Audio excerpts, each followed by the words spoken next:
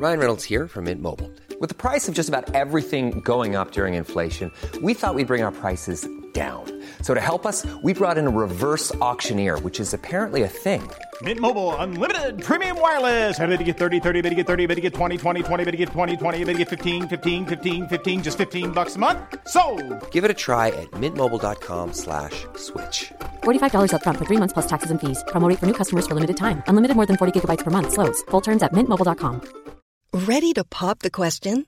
The jewelers at BlueNile.com have got sparkle down to a science with beautiful lab-grown diamonds worthy of your most brilliant moments. Their lab-grown diamonds are independently graded and guaranteed identical to natural diamonds, and they're ready to ship to your door. Go to BlueNile.com and use promo code LISTEN to get $50 off your purchase of $500 or more. That's code LISTEN at BlueNile.com for $50 off. BlueNile.com, code LISTEN.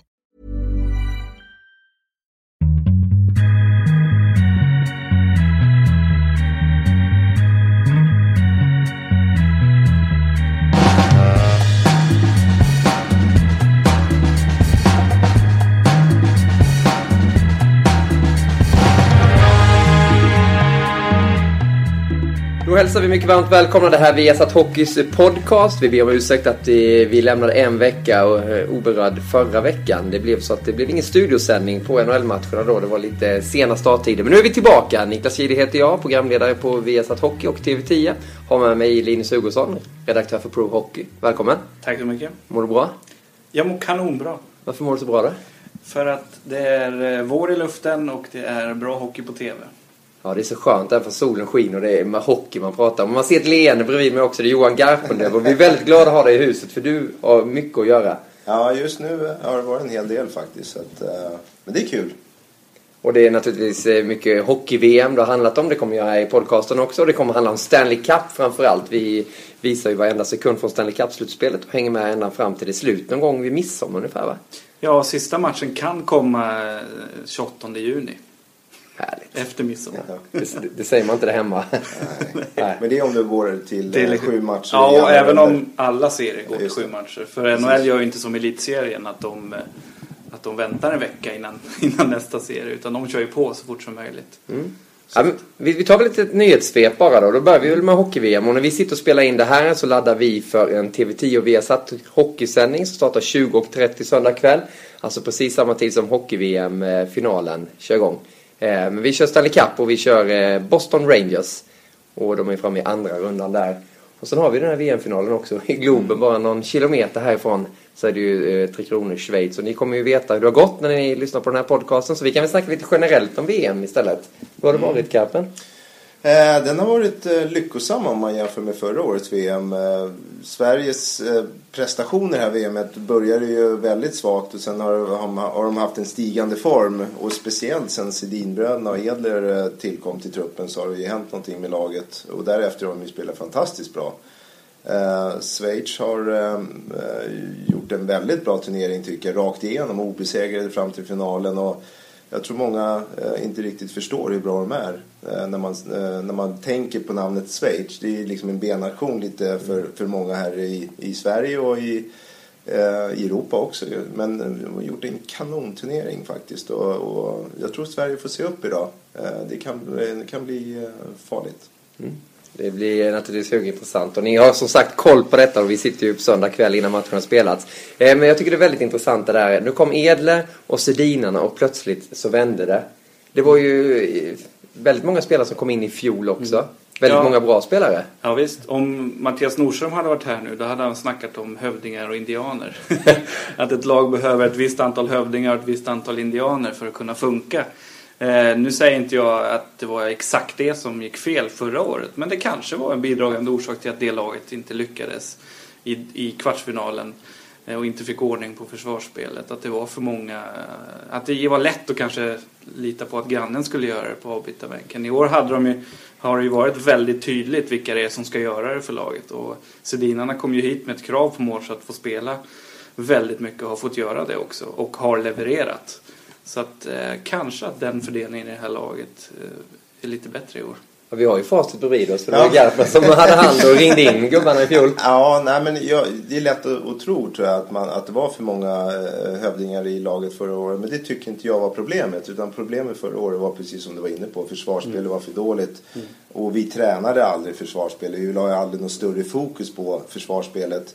Och det gjorde att när vi mötte de bättre lagen så klarade man inte av att spela egen zon. Det fanns ingen struktur, man var försiktig och osäker. Och det gjorde att man förlorar de matcherna mot de här bra lagen. Det här VMet har ju varit nästan tvärtom. Vi har haft ett bättre försvarsspel än anfallsspel. Och därför var det ju så bra när Sedinarna kom in. För de tog anfallsspelet till en helt ny nivå. Vi fick in kanske 2 av världens bästa spelare som lyft hela svenska laget till en nivå som gjorde att de kunde slå Kanada och nu sen senare Finland. Men du beskriver den där nivån, Johan, för du har ju stått bevakat då för Sportbladets räkning där varje träning i stort sett också. Ja. Har det varit så markant skillnad sedan de kom till dina? Ja, det har det varit. Alltså jag har ju sett träningar, sett matcherna och fram till de kom, Danmarksmatchen, då var det ju och med Slovenien-matchen som den sämsta matchen av dem alla, då var det ett lag som många matcher, även fast försvarsspelet var okej, så räddade Enroth Sverige många av de matcherna. Men i och med backarna var okej, tycker jag, men det fanns inga anfallsspel. Det hade ett powerplay på 6%. Du hade spelare som underpresterade, du hade spelare som inte hade någon självförtroende. Och så kommer Sedinarna in till Danmarksmatchen och på en match så förändrar de ett helt lag till att bli osäkra, till att känna i tredje perioden att nu kan vi vinna det här. Nu har vi fått ett bra struktur på det här laget. Vi har vår leading line. De här kommer leda oss. De tar resten av laget på sina axlar ihop med Enroth. Och sen så går vi vidare och så försöker vi gå mot guld då. Och jag ser ingen annan förklaring än att det är de som har gjort det. Ja, jag tycker det är lite intressant också att kolla historiskt tillbaka när det brukar gå som bäst för svenska hockeylag i VM. Och det är inte ofta som de gör som Ryssland i fjol eller som Schweiz har chansen att göra i år att vinna 10 raka matcher i ett VM. Jag tänker på 92 då vi minns Italien-matchen, var 0-0 och vi förlorade mot Tyskland i gruppspelet. Vi vann bara 1 av 5 matcher i gruppspelet och sen vann de ju de matcherna som räknades, kvart, semi och final liksom. Och jag vet inte och 2006 var samma sak. Det var ett otroligt nedskrivet lag. Och där kom ju Detroit-svenskarna in och räddade guldet, eller räddade anseendet då. Jag vet inte om det är något psykologiskt eller något sånt där. Svenskarna... Ja, för det var ju samma sak 2011. Då gick ju vi är ju vi nu när det går bra för Tre Kronor. Men då gick vi till final. Då förlorade vi mot Norge i första matchen. Premiären. Och då var det ju också liksom, knivarna slipades och allting. Jag tycker man skulle ha med sig det lite nu, för det blir väldigt hård kritik. Med all rätt i sig när man förlorar vid början och spelar så dåligt som de ändå gjorde 3 Kronor här. Men VM är ju upplagt på det sättet att det ska ju mycket till för att du ska missa slutspelet. Och där är det ju en match. Precis. Bäst när det gäller. Ja, nej, men så är det ju. Men jag tror det med att man ska ha en dålig formkurva. Jag tror du kan vrida och vända på det där hur du vill. Ibland så kan man ha en dålig match. Och det har man oftast under en 10-matchersperiod på så kort tid. Men så som Sverige spelade fram de här matcherna. Det var ju ingen match som var riktigt bra. Man såg ingen röd tråd. Utan man såg egentligen bara en grå massa som åkte runt där. Och liksom lyckades på något sätt vinna matchen på grund av egentligen Enroth i många av de här matcherna. Så att, och då tänker man ju ett steg vidare. Hur ska det här laget klara av att vinna en kvartsfinal när man inte kan göra mål och man har sånt dåligt powerplay? Men då kommer ju Sedinarna och den pusselbiten som alla sa saknade, spetsen, som inte laget hade fram till Sedinarna kom. Och det gjorde ju att helt plötsligt var det ett lag som var strukturerat så som det ska vara, med en tydlig första femma och sen så spelare som köper sin roll efter den. De får mest istid. Vi har en jättebra målvakt som vi hade haft hela tiden. Och sen faller bitarna på plats. Sen ska vi också komma ihåg, ska jag säga, när vi möter Kanada. Nu vill jag inte vara pessimistisk, men vi hittar en väg att vinna. Sett till matchen så kanske vi inte var bättre än Kanada, men vi hittade en väg att vinna och det är det Men det var ju lite samma sak mot Finland. Om vi tittar på andra perioder så var ju Finland bättre än 3 Kronor då också. Men ändå så kommer målet väldigt psykologiskt också. Ja, och det är det som många säger man vinner med en bra försvarsspel. Jag säger man vinner med en bra offensiv. För gör inga mål så vinner ingenting. Nej. Och de har kommit in och gjort mål på Ja, 2 powerplay-mål först mot mot Kanada. Och så kliver de in och gör 2 powerplay-mål mot Finland. Och vi vinner båda matcher. Jag vet inte om vi hade vunnit utan det. Nej, det hade vi inte. Men det är inte rätt häftigt också nu? För nu blir det ju att när man pratar om 3 kronor så pratar man ju om Sedinarna nu. Att det är de som har gjort det här. Och de har ju vunnit poängligan båda 2 i NHL. Men inte fått den här riktiga statusen här hemma. Nu helt plötsligt så får de det. Ja, och jag pratade lite med Daniel om det efter matchen mot Finland. Och han ville ju inte säga någonting om att vi spelar om för att ta revansch på de som kritiserar oss. Liksom, utan för dem handlar det om att spela så bra som möjligt hela tiden. Men då frågar jag, men det måste väl ändå vara fruktansvärt kul att komma hem och vara i form och spela så här pass bra ishockey på hemmaplan. Och, ja, visst, det höll han ju med om. Ja. Så att det betyder nog mer för dem än vad de kanske vill erkänna öppet. Eller jag vet inte hur de är egentligen, men det är ju det som har saknat i deras karriär liksom. Lite så här Marcus Näslund-syndromet liksom. Ja. Fantastiskt bra i NHL. Vinner, han vann ju inte skytteligan eller poängligan, han kom 2 i båda dem, men stor NHL-karriär, men han blev aldrig riktigt folkkär för att han inte riktigt lyckades i 3 kronor. Så att, ja, jag gläds med Sedinarna för de är ju så pass bra spelare. Vi som följer NHL vinner poängligan i NHL som båda bröderna gjort. Då vet man att det är fantastiskt duktiga hockeyspelare. Ja. Man gör inte det om man är en normal hockeyspelare eller halvbra, utan de är bara en bland de bästa hockeyspelarna Sverige har fått fram. Så punkt slut. Ja. Och då kommer ju frågan också när det blir OS. För nu har de kommit, som du sa, de hade kravet att de skulle bli matchade stenhårt. Men hur ska man hantera dem i OS? För då var det ju Zäta och det var Beckis och alla de här spelarna också. Ja, med tanke på vad de presterar nu och vad de har presterat de sista 5 åren, så är de våra bästa NHL-spelare där borta. Så de skulle vara vår första kedja, tycker jag. Och nu har de ju hittat en kedjekamrat också i Louis Eriksson som passar in fantastiskt bra med dem. Så att jag skulle inte tveka om jag vore Per Mårts. Jag vet inte vad du säger. Jo, men jag håller med där. Det var ju ganska perfekt uppladdning för OS det här. Att få se att de klickar så bra med Louis och att det kommer ju väldigt många intressanta spelare i 3 kronor i ett OS såklart. Men om man tittar på de offensiva rollerna så ska ju de ha huvudrollerna, absolut. Sen kommer ju Zetterberg och han kan göra båda och liksom. Men Sedina, och det handlar ju inte bara om mycket istid, utan det handlar ju om vilka ska få ta tekningarna i offensiv zon och vilka ska få börja i powerplay i offensiv zon och sådana där saker. Och där tycker jag att som de har matchats nu i det här VM:et, att de alltid är in där. Så det är jag beredd att ge dem i OS också. Absolut. Är de så snälla, Johan, som man tror att de är när man ser intervjuer och allting? Nej, men alltså, det jag är mest positivt överraskad av Sedinarna så här långt, det är inte deras spel på isen, även om det har varit fantastiskt. Det är ju hur de hanterar media, vad de säger till media, hur självsäkra de är utan att vara kaxiga i det de säger. Och det är så självklart allting. Det vart jag imponerad av. Nu har de varit kaptener och man har inte sett dem så jättemycket där borta. Men nej, det var någonting som jag reagerade på och det var en positiv överraskning måste jag säga. Men det blir ju då även fast som du säger att det blir inte kaxigt, men de var ju på snitt där målvakten i Kanada att han filmar lite och det blir lite rubriker på det också. Det var ju inte bara de här tråkiga svaren när det är en match i taget och Kanada är ett fantastiskt lag, utan de har ju bjudit på någonting vid sidan om också och markerat för de andra spelarna i 3 kronor att vi är inga snälla killar som sitter bak i bilen alltså, utan vi är här för att köra och vinna. Ja, det är väl inte bara att bjuda media på fina saker att skriva om, utan det finns väl en liten gameplan med det där också, att utnyttja media. Och jag tror att den medieuppmärksamheten de får när de är hemma på ett VM, även fast det är trångt i mixzone efter matcherna och det är många som vill ställa frågor och så är det nog bara en fis i rymden jämfört med vad de har i Vancouver efter Stanley Cup-matchen eller efter grundseriematcher också. Så att de har ju drillats i det här i många, många år nu och om någon journalist hade följt dem hela tiden så skulle han nog kunna vittna om en förändring, att de har verkligen tjockat till huden liksom genom åren och vet hur de ska hantera det där nu. Ja, men det har vi ju sett där borta också. De har åkt ut i Stanley Cup-finalen. De står där och svarar på frågor till sista journalisten. Alltså, de försöker aldrig smita iväg. Och det gör mig så glad. För det är en stor eloge till dem.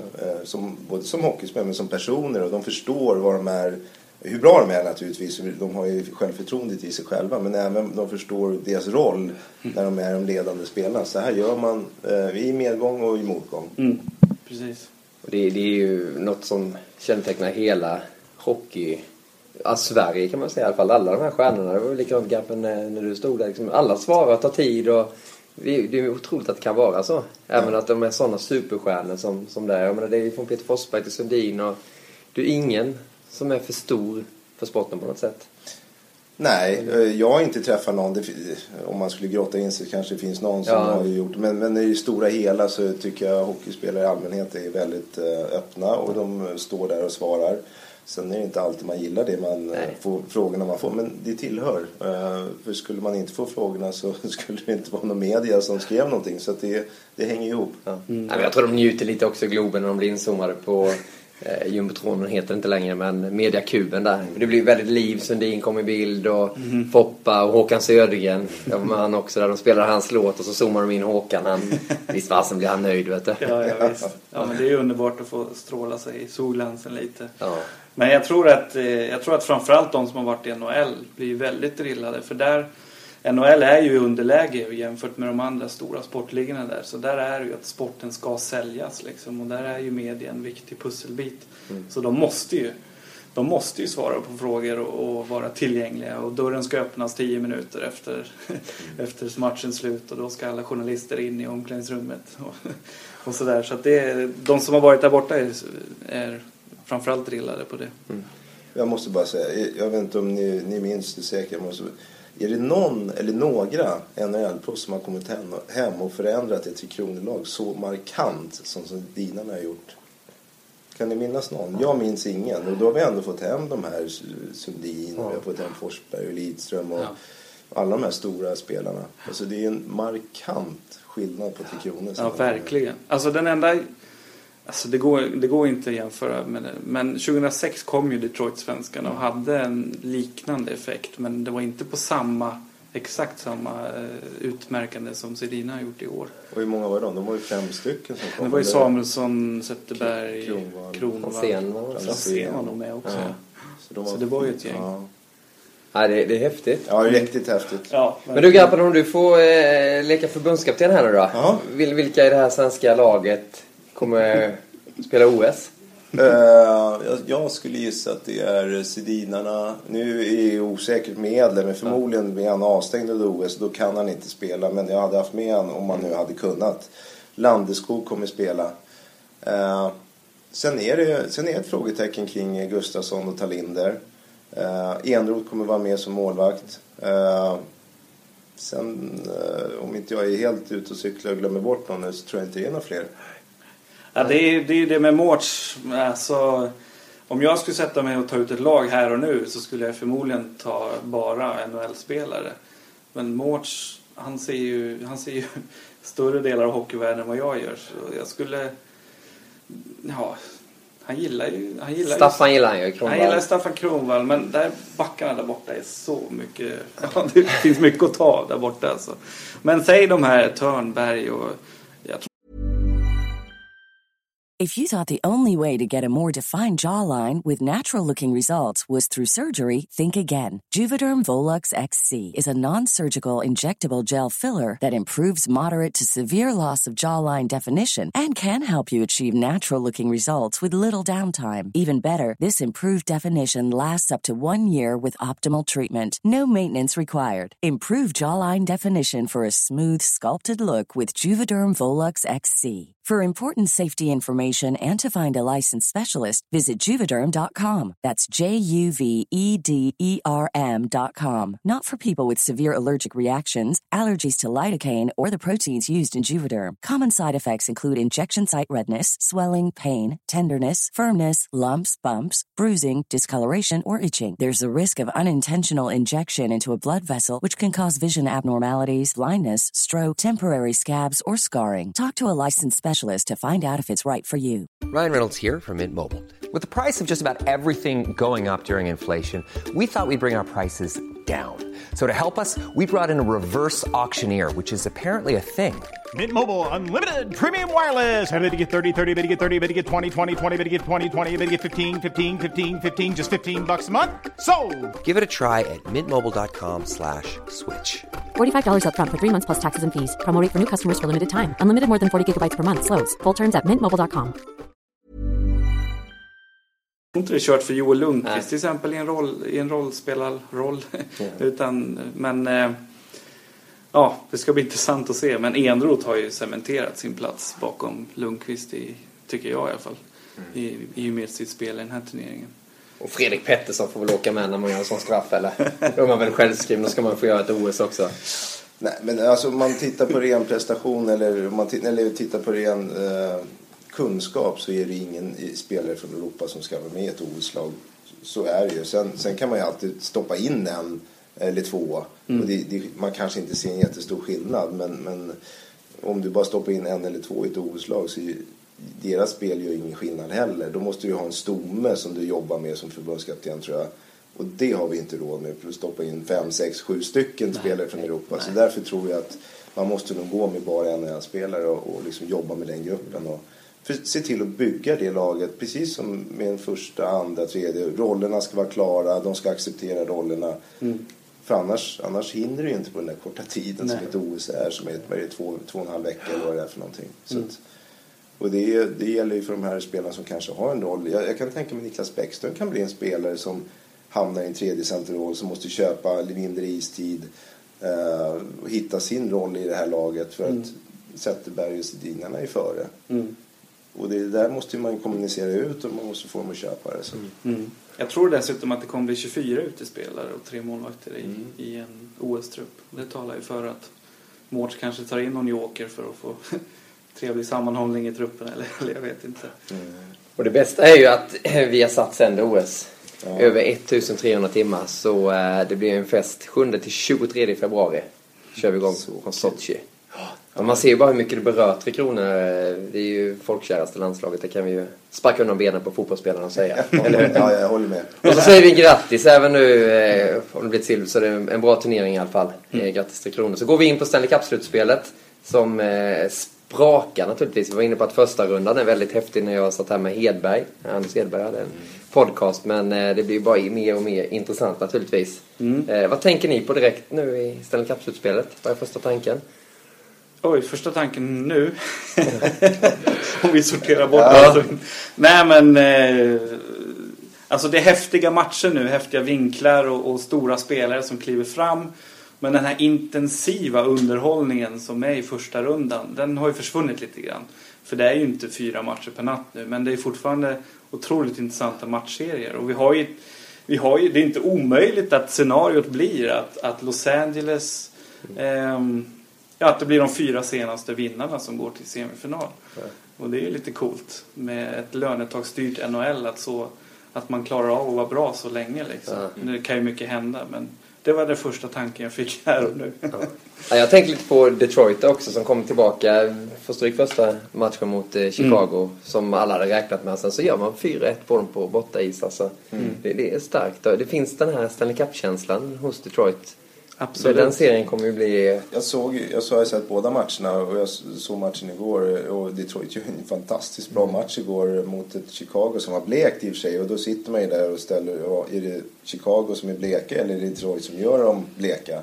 Men på det sättet som Detroit åkte till skridskor igår och låg nära Chicago och ju störde dem och fick bort, jag menar Hossa såg man inte skymten av, man såg inte skymten av Kane, Sharp, alltså alla deras bästa spelare förutom Taves som alltid gör ett bra jobb, då såg man inte. Och kan Detroit fortsätta med det, då kan de mycket väl slå Chicago, tror jag. Men de har det där i sig, de har den här stommen som Chicago också har, som har varit där, de vet vad som krävs, och sen tror jag de har en väldigt bra coach där i Babcock. Ja. Han är väldigt bra, och jag tror också att han sa ju det redan direkt efter match 1, att vi var för trötta helt enkelt. De hade spelat 7 matcher mot Anaheim, mot Chicago hade spelat 5 mot Minnesota. Så det var ju lite ojämnt där med friska ben eller energi i benen. Och jag ringde och pratade med Niklas Kronwall igår också. Han sa ju det också, att idag orkade vi hålla våran gameplan. första matchen. Då var det lika i första perioden. Sen sköt Chicago 20 skott per period i period 2 och 3 liksom. De orkade helt enkelt inte. Så att, och det var ett annat intressant mönster som Detroit bröt, och det var ju att de lyckades ju hålla en ledning i tredje perioden. De ledde ju med 2-1 inför sista och utökade den till 4-1. Och det såg vi i första serien mot Anaheim att de tappade en massa ledningar istället. Så att, Kronwall var otroligt glad efter den här serien. Den var psykologiskt viktig på många sätt för dem. Du hade ju resorna i första matchen också. Detroit Anaheim med östkust och västkust ihop med 7 matcher. Så det blir tufft. Och sen gå direkt in i Chicago-serien. Den smakar på. Så de där 2 dagarna mellan första och andra matchen gjorde Detroit väldigt gott. Hur bra är Zäta nu då? Han är fruktansvärt bra just nu. Han överglänser Datsjuk till och med. Och det säger inte lite. Och det var som att han gick in i slutspelet och tryckte på en strömbrytare och bara tog fram det där monstret som finns på insidan. Alltså det är väldigt imponerande att se. Han var bra i grundserien också, men inte alls så här bra. Alltså. Och det är nu som han bygger sin legacy som kapten. Det är nu han sätter verkligen fingeravtrycken på klubben. Liksom, att det här är min klubb. Liksom. Så det är imponerande att se. Jag träffade han i augusti, gjorde en intervju, och pratade vi om. Då visste han inte att han skulle vara kapten. Vi pratade lite om det och pratade om hans karriär då. Och då kom han tillbaka till 07-08. Det var det året när han var magisk och dominerade slutspelet också. Han sa att jag ville hitta tillbaka till den nivån då. Och försöka tänka tillbaka lite på vad jag gjorde bra vid den tiden. Liksom, vad som tog mig dit då. Och nu känns det som att han är på den här nivån igen ju. Att han känner att det är han som ska äga matchserien då, ja. Han gjorde ju några riktigt bra matcher i slutet av grundserien som gjorde att Detroit tog klivet in i slutspel också. Även om han kanske inte hade en jättebra grundserie, men när han som mest behövde så var det han som gjorde att de tog klivet in i slutspel. Men nu är han ju där med sin jag kallar det för breda skridskor, men han nästan vaggar fram och det är omöjligt att välta. Han är inte så stor, men det är sällan du ser han ligga på isen. Han tar sig förbi folk fast det inte går jättefort, nästan Sedinarna sådär. Och sen så kan han ju både avsluta själv och lida fram. Så att jag är jätteimponerad av han. Och någonting som han hade igår, det var den här, liksom, han var ju på tags och slog och högg lite grann. Alltså det är någonting som man inte ser heller han gör under grundserien, men det kom fram nu i det här slutspelet. Det var det som han gjorde så bra 2008 och 2009 när de ändå förlorade mot Pittsburgh, att han fick ju Crosby ur balans. 2009 var det ju Malkin som var den stora, och det var ju Filppula som skulle ta hand om Malkin i den finalserien, men han klarade inte riktigt det på samma sätt som Zetterberg tog bort Crosby. Så att, han är ju fruktansvärt bra på det sättet att han både kan ta bort bästa spelaren ur andra laget och producera framåt själv. Det är ganska unikt faktiskt. Du, på tal om att ta bort spelare, en spelare som är borttagen nu i San Jose, serien där mot Los Angeles Kings, det är ju Raffi Torres. Det pratas väldigt mycket om den avstängning nu som kommer på Torres. Det var ju i första mötet med Kings. Kings vann ju där med 2-0. Leder 2-1 i matcher just nu. Raffi Torres kommer inte spela med i den här serien. Vad säger ni om den incidenten och avstängningen? Det är Shanahan som går in och förkunnar domen. Alltså, om jag får börja då. Alltså, jag tycker det är tufft dömd, men jag tror att han blir dömd bara för att han är en återfallsförbrytare. Och visst, han träffar axeln först, han träffar inte huvudet först och sen träffar han huvudet då.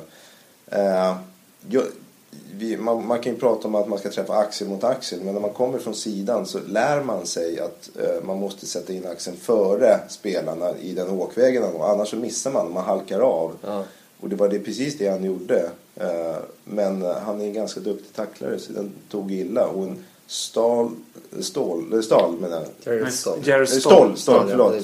han ligger så djupt ner i huvudet så att det är svårt att inte träffa i huvudet. Så att tuff avstängning tycker jag, att det varit så många matcher. Ja, enligt den gamla regelboken är det ju en kalasbra tackling. som tar lite olyckligt då liksom. Men sen har de infört den här regel 48 att när huvudkontaktpunkten är huvudet, då är det en förbjuden tackling och då ska det ju vara disciplinåtgärder i efterhand också. Och det blev mer också efter GM i Doug Wilson gick ut och var inte så glad över det. Och regeln säger att de måste hålla tyst i 2 dygn innan de får kommentera domarna, och han bröt mot det och fick betala $100,000. Men Torres, det är hans 4:e avstängning tror jag i NHL i hans karriär, och han var ju avstängd 21 matcher förra slutspelet för den här huvudtacklingen på Hossa. Så han har ju en mörk historia som självklart spelar in alltså. Men han har ju skärpt till sig ganska rejält i år också. Så att, men sen är det en ganska konstig dom också. Han är avstängd resten av serien. Alltså i kollektivavtalet står att så långt det är möjligt så ska det sägas antal matcher liksom. Så att han kan ju bli avstängd bara 4 matcher. Varför ska han då få spela match 1 och 2 i nästa serie? Och jämfört med om det skulle gå till 7 matcher, han blir avstängd 6 matcher. Så att, ja, det är en liten så här advokataktig dom liksom. Att de vrider lite på det liksom. Ja, det kan väl vara så att de vill ha bort den från den här matchserien. Ja, det självklart. Upprör för mycket och det kan bli repressalier som det blir för mycket fokus på honom då i den här matchserien. Det är väl någonting man kan tänka sig. Ja. Även om inte det heller ska vara en anledning, kan jag tycka. Nej, men jag håller med Johan om att det är ju ryktet som gör att han får en så hård dom. Men samtidigt så ser vi en ny hockeyvärld där stackars Brennan Shanahan, som ju själv är i den gamla skolan, försöker lära dem hur de ska tacklas enligt de här nya reglerna. Vi såg en avstängning på en kille som heter Gruba och spelar i Ottawa. Där han gjorde en snygg open ice hit enligt den gamla skolan på Lars Eller i Montreal. Men han träffade ju också huvudet, sa Shanahan först liksom. Och vart ju avstängd 2 matcher och hela hockeyvärlden undrar vad Shanahan håller på med. Men han tolkar den här nya regeln då liksom och försöker undervisa med de här väldigt fina videosarna då, som han skickar ut liksom. Så gillar ni Shanahan? Ja, men alltså jag gillar han står ju för något, han visar varför tydligt. De har regler och följer efter, så det är svårt att inte gilla han och det är svårt att säga emot de domar de fäller, tycker jag. Men sen kan man alltid diskutera, vad är hockeyn på väg? I tacklingarna har vi sett, kommer inte bli några mer tacklingar i NHL och så vidare. Det är svårt för spelarna att veta, nu när jag tacklar han, kommer jag tackla han på huvudet eller på kropp? Alltså när det går så jäkla fort, det är så svårt att vänta, för det händer på en 10:e sekund. Så att vi får se vad allting tar vägen, men det är hans jobb, jag respekterar jag. Ja, jag gillade det han gjorde när han tog över efter Colin Campbell. Campbell var ju en utpräglad sheriff. Alltså han höll ju bara på med att dela ut domar. Men Shanahan, hans krav var ju att de skulle skapa ett nytt departement, om man kan lära det för, som skulle få namnet Player Safety. Alltså vi jobbar i första hand med säkerhetsfrågor, inte med avstängningar. Och utifrån det tänket så har de då börjat undervisa spelarna om hur de ska spela. De har även börjat undervisa media med de här videosarna om, så att media rapporterar på rätt sätt. Så att, men sen är ju Shanahan som alla andra, han är ju mänsklig liksom. Och det går att granska hans domar och hitta inkonsekvens, absolut. Och det är ju hans största fälla, att hamna i någon slags inkonsekvensbehandling utav fallen som han får in. Så att, och det är hans största utmaning. Men än så länge tycker jag han sköter det ganska bra ändå faktiskt. Det snackas så mycket om att vi ska ha en Shanahan i Sverige också i elitserien. Vem skulle det vara? Vem vill ni se? Oj, Shanahan är ju inte själv. Han är ju den som delar ut straffet och står och blir intervjuad eller filmad med den här videon. Men de är ju, jag vet inte hur många, det kanske du vet, de är bakom honom som pratar om de här straffen. Ja. Så att i Sverige skulle det ju vara likadant, att det är en som är ansvarig som delar ut straffen, men han måste ha ett gäng bakom sig där han pratar om de här straffen och de tar fram straffet och hur mycket det blir. Så att, men vem namn? Johan Garpenlöv. Ja, Mattias Nordström. Jag visste du skulle ta notan. Han kom in i alla sådana här grejer notan. Ja, det är inte så dumt. Han har börjat jobba med det med internationella hockeyförbundet också, just säkerhetsfrågor. Så att, det är mitt svar på den frågan också. Men det är ett helt annat system i Sverige, så att det handlar om att göra om allting i sånt fall. De jobbar ju så olika. Jag tycker de sköter sig bra i Sverige. Alltså det är klart, igen, man kan ju vrida och vända och det är liksom jämföra fall och så vidare. Men det är inte många fall som man känner sig, oj, nu var de ute och cyklar. Utan ofta så är de ungefär i närheten av där jag kan tycka straffet borde vara. Ja, jag kan ju tycka att det är lite svårt med... Men det är att de tolkar reglerna. Men det här med att ett slagsmål ska ge lika många matcher som en svår knätackling, det kan jag lite svårt att köpa. Men det är ju för att jag kommer från NHL-perspektivet. Liksom. Sverige ska inte bli en fightingliga. Så att, men för mig blir det rimmar lite illa. Liksom. Men absolut.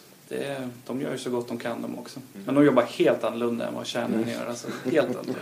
Ja, men det ska vara lite skillnad där. Den här podcasten den går snabbt. Vi måste bara tippa lite också. Vilka som tar sig vidare till... Gör du det, Garpen? Det är det enda jag håller på med. Så när man har tippat fel så säger hur kunde du tänka så? Ja, precis. Det är bara att gå vidare, eller? Ja.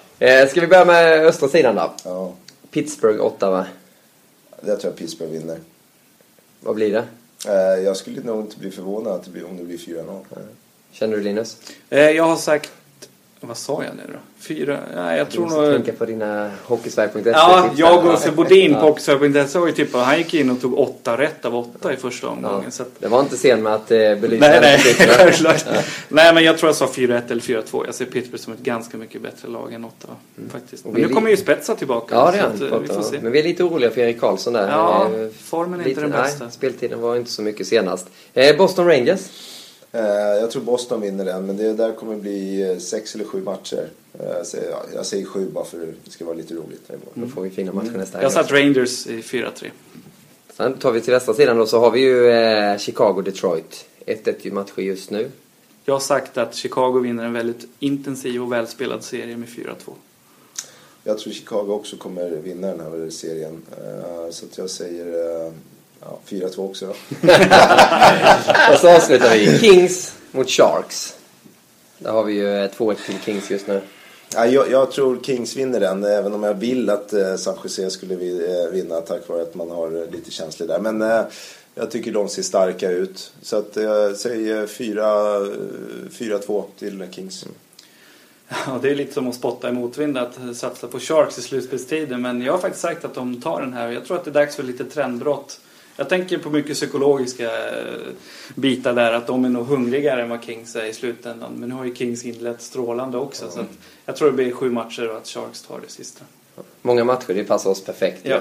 Som sagt, ni ser allting här på Viasat Hockey och TV10. På helger så blir det studio på TV10 när det är bra europeiska tider där. Och det har det faktiskt varit många matcher nu. Det är jäkligt kul. Det var i lördag så det blir bra idag på söndagen då. Mycket trevligt att prata med. Nu går vi ner och gör en hockeysändning. Yes. Det är klart att folk tittar på Stanley Cup istället för hockey-VM, eller? Jag skulle gjort det i alla fall. Ja. Och fortsätt lyssna på den här podcasten. Hashtag VOPodcast. Där når ni oss om ni vill ställa frågor och ha lite funderingar. På återhörande. Hej då allihopa.